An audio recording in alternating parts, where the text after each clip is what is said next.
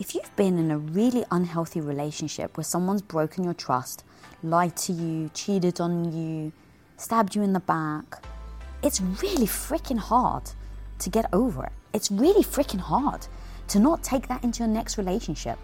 And so today, on today's episode of Relationship Theory on Women of Impact, me and the husband really go deep into it. We talk about what it's like to enter a relationship when you already have trust issues and how on earth you can overcome them. To find someone new, to find someone that can actually be there and earn your trust and keep your trust just like you freaking deserve.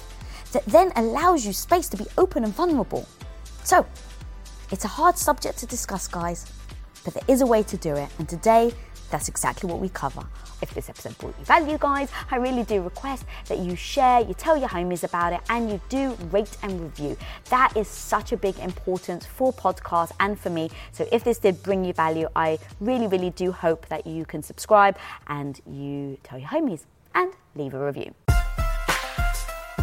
Hey everybody, welcome to our Facebook Live episode of Relationship Theory. I'm your co-host, Tom Bilyeu, and I am here with... Lisa Bilyeu. Yeah, buddy. And we're going to be talking relationships, taking your questions, as always. All right, next question. So Ellen Elton says, I've had huge trust issues to break through. I've been making progress. It's about me, not anyone else. That's more of a question. Yeah, I guess that's more of a statement. That was a topic, sorry. I was like, there's no question mark at the end of it. So how do you get over your own trust issues? Is that where we're headed with that? Yeah.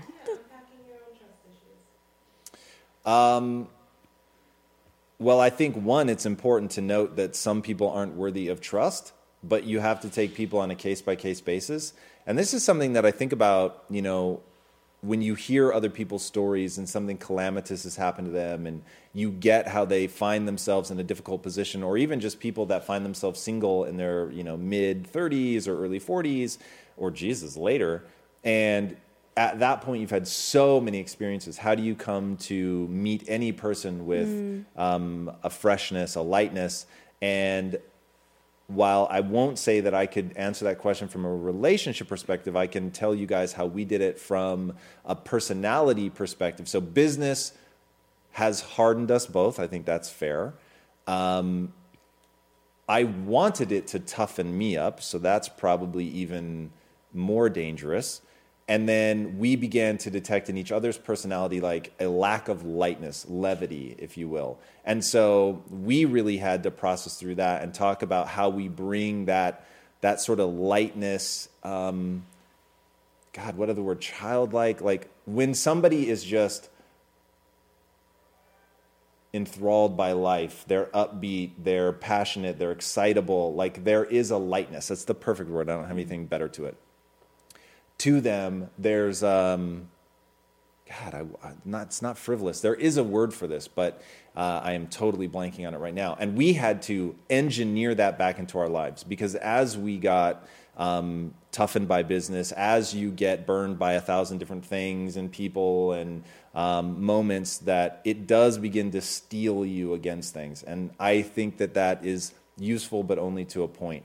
So I would say in a relationship, you have to watch out for that. You have to be able to approach a new person, not foolishly, not foolhardily. You don't throw yourself into, love and move in after a week. I mean, that's not what I'm saying, but you do need to be able to say, this is a person, their brain is plastic, they can change. So even if they have been a negative influence in somebody else's life, if they have been somebody unworthy of trust in the past, like, is this somebody that I'm interested in enough that we can grow together and process through this and talk through it, define things that are meaningful to us from a trust perspective?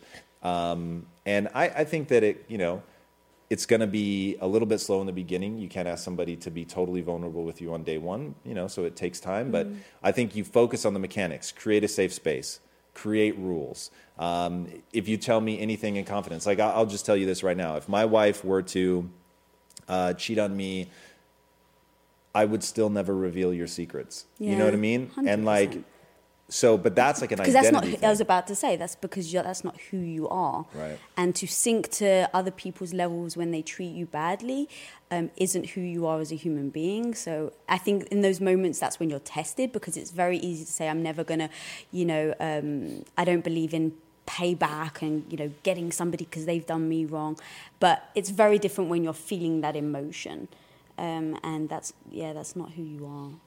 Yeah, so I think that at the end of the day, if you have trust issues that you have to process through, you have to remember that not everybody's the same, that you need to create the space for people to earn that trust, not make it an impossible bar to get over, that it is a reciprocal thing, that you're literally rules of engagement. And we have rules of engagement in our relationship. I think every relationship needs them. I think you need to tell somebody your expectations in terms of like, hey, if I'm going to tell you something, I want to make sure that this isn't going to be used against me. And then people will tell you who they are, whether they intend to or not. So if somebody comes into the relationship and they're bad-mouthing their ex and they're talking all kinds of shit, then just assume that that's exactly how they will be about you when you break up. So remember, you don't divorce the same person that you marry, which I've always found fascinating. And the moment I heard that, I committed to myself that I would be the same person in any relationship when it was going well and when it was going poorly. And so obviously I hope to never experience that or have to prove that in our relationship, but I've had other relationships in which I've been able to prove that to myself.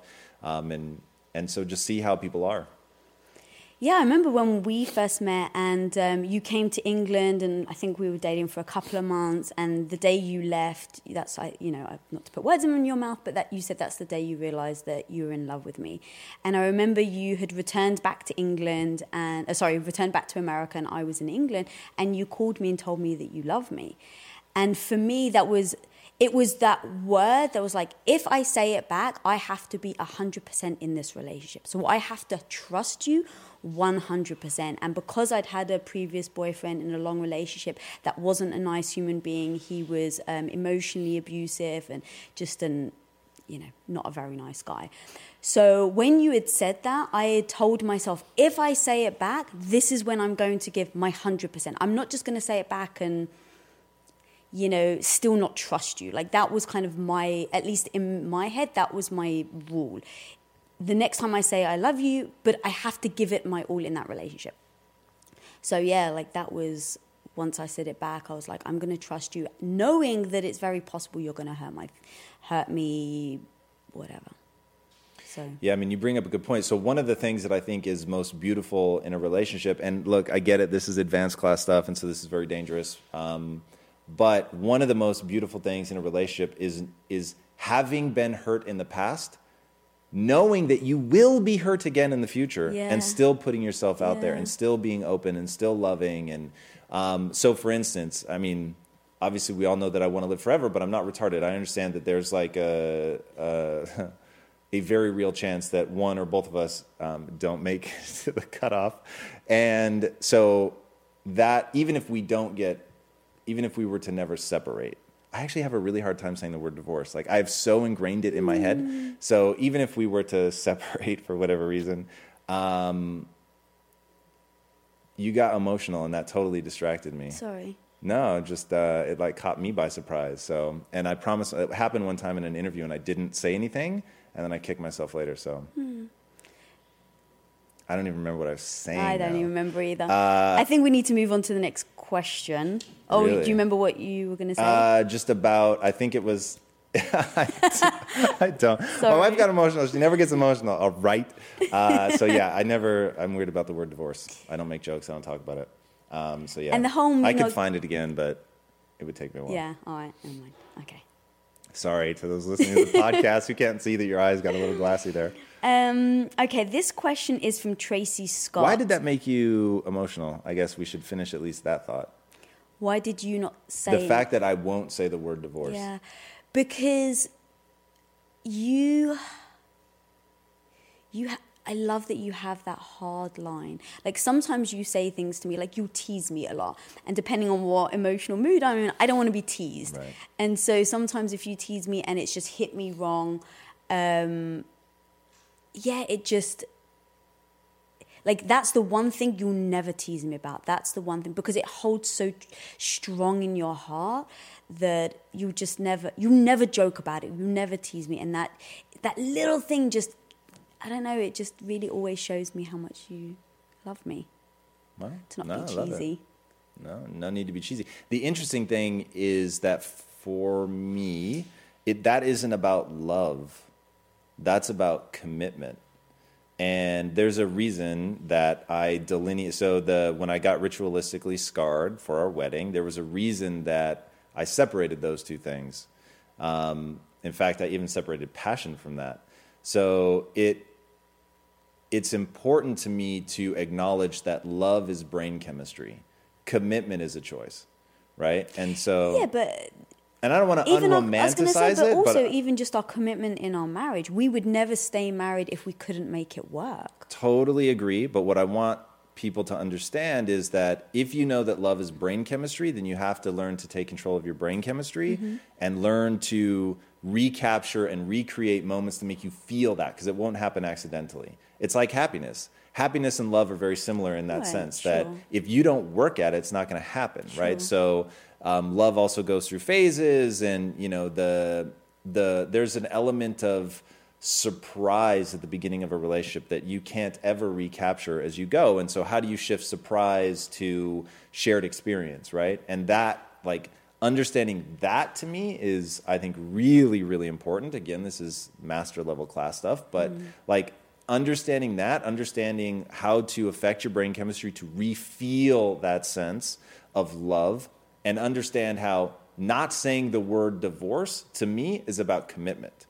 And it's very deliberate choices that I'm making to make sure that, like, that shit is ironclad. It's on a super solid foundation. That the reason that I don't tease you about that is, even though it's lighthearted and it's fun, it's like there have to be some things that are sacrosanct. Like, the people are weird about me swearing, right? So if you have kids in the car, plug their ears. I love to swear, right? To say fuck or whatever, because it impacts other people. If it didn't, if those words weren't special, if they weren't meant to be kept locked away and used only in very limited quantity, they would have no power. But like in a foreign, you could tell me a swear word in a foreign language. It will have no impact on me, because it's, in my mind, there's nothing to it. It carries no weight. It carries no power.